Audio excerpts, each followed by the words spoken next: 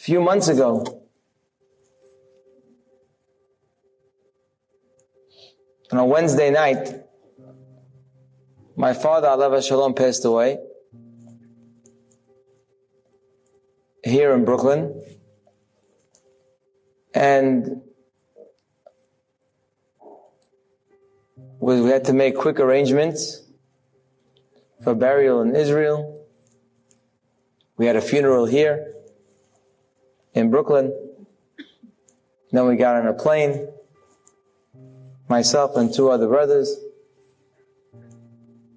We didn't fly first class or business class. It was actually a very, very tight flight.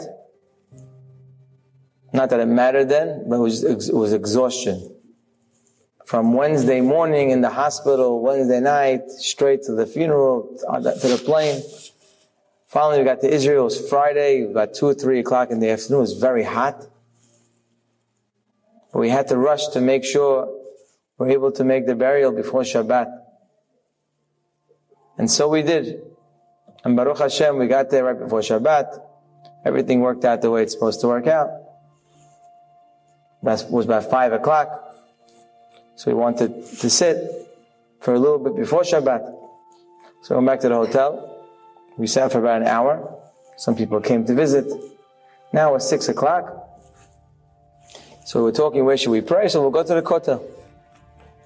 We're probably not going to get a chance to go to the Kotel. We're going to go pray Friday night at the Kotel. So we went to pray there. And I'm sure many of you have been at the Kotel Friday night. It's Kibbutz Galuyot. You have people from all over the world. It was packed. We found the minyan, actually some Syrian boys. We actually prayed Minhan Arbit with them. And then we were going back to the hotel. And I lost my 2 brothers. I couldn't find them. So I figured I'm going to stay on the side, the left side, we'll go in. There's no other way out. They're either going to go to the ladies section, which I didn't think they would do, or climb the Kotel, which is not going to happen. So the only way out is the left side. So I'll wait. So I was just standing there, just like this, and I'm watching people come out. I guess I didn't have a smile on my face. It wasn't that kind of day. And as I'm watching people go, one man stops. A man who never saw me before in his life. I never saw him. And he says to me, he says, "Hey, cheer up. Life's good." So my initial reaction was not something I want to talk to you about.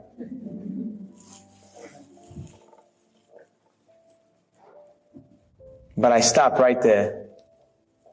And I realized that the man meant well. He was trying to help.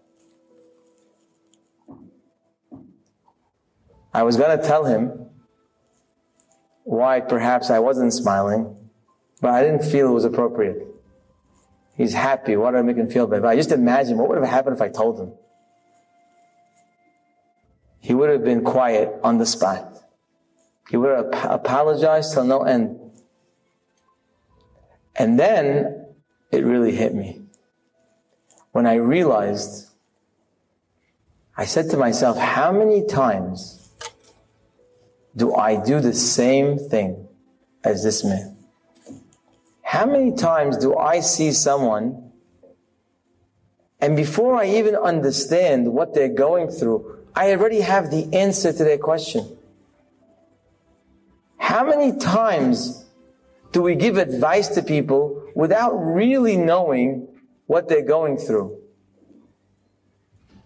And sometimes after we give advice, we walk away thinking, how could they not do this? And if they don't do it, we get bothered. How did they not follow what we said? It's so obvious. We do this all the time. We see something quickly and we have the whole story in our mind already pictured. And it's a mistake. Re'e oni va'amali. It's not only for God. It's every person that we see.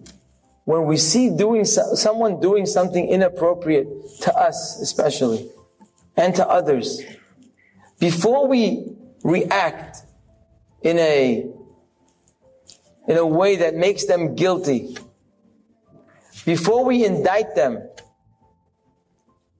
before we lose our patience with them, remember that God Himself takes into account when a person does something wrong in the eyes of God. God too looks at that person's challenges. He sees his pain and his toil, and He sees what brought him to this end. And God is more lenient as a result. We must follow the ways of God. And we too, when we see the pain of others, when we realize that other people have issues that they're dealing with, when we see a bigger picture, we will be able to let things slide and let things go.